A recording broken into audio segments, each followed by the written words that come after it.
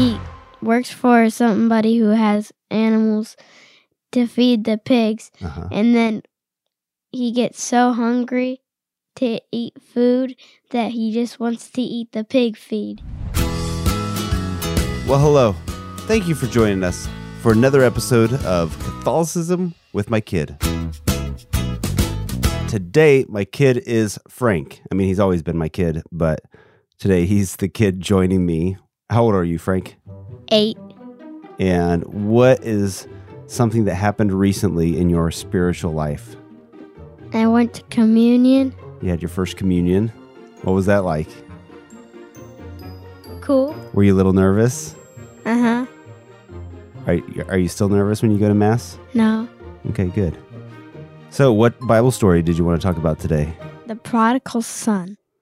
Okay, here's something that, the way you said that, say it again. The prodigal son. Yeah, that's how I would always say it, prodigal. In fact, we printed 1,000 CDs that had prodigal spelled, how would you think you spell it? Proctle. Yeah, I spelled it with a C also. It's a G. Prodigal. Prodigal. So I printed all these CDs with it spelled wrong on it. Anyway, sometimes they call it the parable of the two brothers, or the lost son, or the loving father, or the forgiving father. There's all kinds of different names for this. Either way, it's a parable. Do you know what a parable is? No. So a parable is a story that's used to teach you something. So Jesus would use parables often. Now, did this exact situation ever happen in real life? Maybe. In fact, there's probably been some very similar to it, because it's a very realistic story that somebody would do this. So how about you tell us the story? What happens in the prodigal son? Whenever the son gets older, he wants to set off with his share of the money, and then he spends it on. Whenever all of it is gone, he works for somebody who has animals to feed the pigs, and then he gets so hungry to eat food that he just wants to eat the pig feed. Okay, let's stop right there, because I want to explain some of this that's happening. First of all, the money that he was spending was his inheritance money. He shouldn't have really gotten that money until his dad died, and he would inherit that. So first of all, he was asking for that early so he could go live life. And then the things that he was doing, it wasn't like he was taking all that money and giving it to poor people. He wasn't sharing it with churches and synagogues at the time. He was using it for partying and just to live life for himself, a very selfish life that he was leading. And in fact, whenever he runs out of money, he also runs out of friends. There's nobody around to help him, because nobody was friends with him because of him as a person. They just liked him for his money. So then he's lonely. So then, what does he do whenever he's feeding the pigs and he thinks, man, I wish I could just eat some of this pig food. I'm in such a bad situation here. He goes back to his dad, and whenever he arrives, he says, I no longer deserve to be your son. This is very good. So whenever he's coming, he's got this kind of prepared speech that he's ready to tell his dad, like, I'm sorry, I'm not worthy to be your son. Basically, he wants to be a servant and not a son. It says here, all of this comes from Luke chapter 15, verses 11 through 32.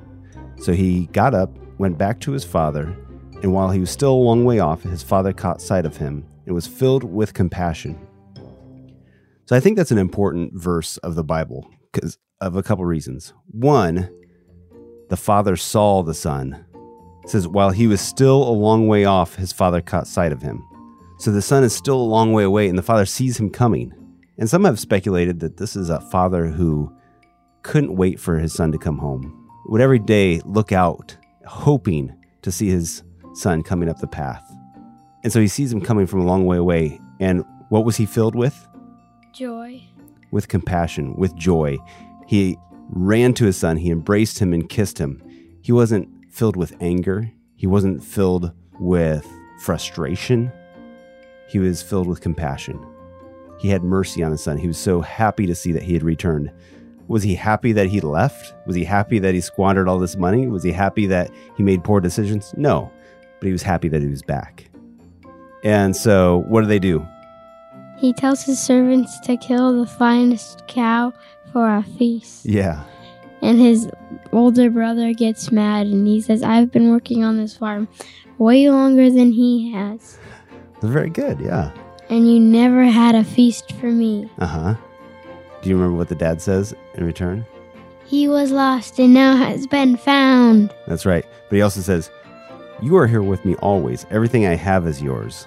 But now we must celebrate and rejoice because your brother was dead and has come back to life again. He was lost and he's been found. So there's 3 people in the story, right? There's the son that leaves, makes bad decisions, and then comes back. There's the father that is merciful. And there's the other son who's jealous. So what can we learn from each of those 3 people? What can we learn from the son who leaves, spends all of his father's money, and then comes back? Don't do that. Okay. Don't do it. But in reality, we all make mistakes. Hopefully not something that big and that bad. But we all do things that we regret. What do we need to do? Never do it again. Never do it again. But what does the son do? He said he was sorry. He comes back home. He comes back to the father. Yes, he's sorry. He realizes that he made a mistake. We can learn from the son not to do bad things. We can also learn when we do bad things, we got to go back to the father. So what can we learn from the merciful father? Be like him. Be like him, to forgive others, to rejoice when somebody comes back to the church, when somebody comes back to faith, when somebody turns their life around. We should rejoice when that happens, right? And not focus so much on the negative, but focus on the positive. Who do you think the father also represents besides just a literal biological father? God. Yes. So God is like that for us. When we make a mistake, we come back. God doesn't get mad at us. He doesn't yell at us. He doesn't give us a lecture. If we come back and we're sorry, he's merciful and he rejoices and throws a party for us because he's so happy that we came back. He's not happy that we left. But he's happy when we come back. He's even happier if we never leave in the first place and we're there the whole time, like the younger son. He says, everything I have is yours. But what can we learn from the other son? Which one? The one who's there the whole time. The one who's jealous. I don't know. Well, I think that a lot of times we can be like that son who sees somebody come back to the church and we judge them. We see somebody who's asking for forgiveness and we can't stop thinking about the bad things that they did. And so when somebody hurts us or when we see somebody making mistakes and then they apologize for it, that they're sorry, that they try to turn their life around, we should rejoice about that and not be upset if people are being kind to them or if the church is welcoming them back, right? Mm-hmm. Okay, so I want to give a couple examples here, though, too. If someday you go to a party, right? This is when you're older. There might be bad things that are happening at the party. And hopefully you would say, I don't want to be a part of this. I'm going to leave, right? But maybe you'll make a mistake. Maybe you'll do things that you shouldn't do. Maybe someday you'll say things you shouldn't say. We all make mistakes, and it happens. I want you to know that you can always come back to me.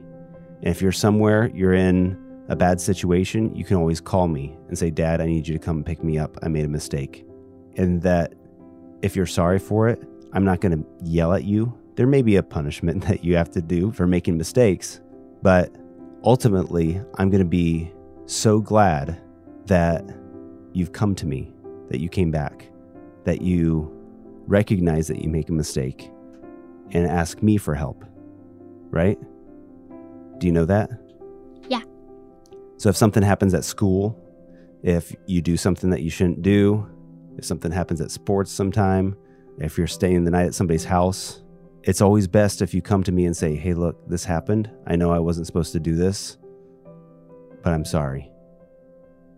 It's better that you come to me and tell me that, right? Than you keep it a secret.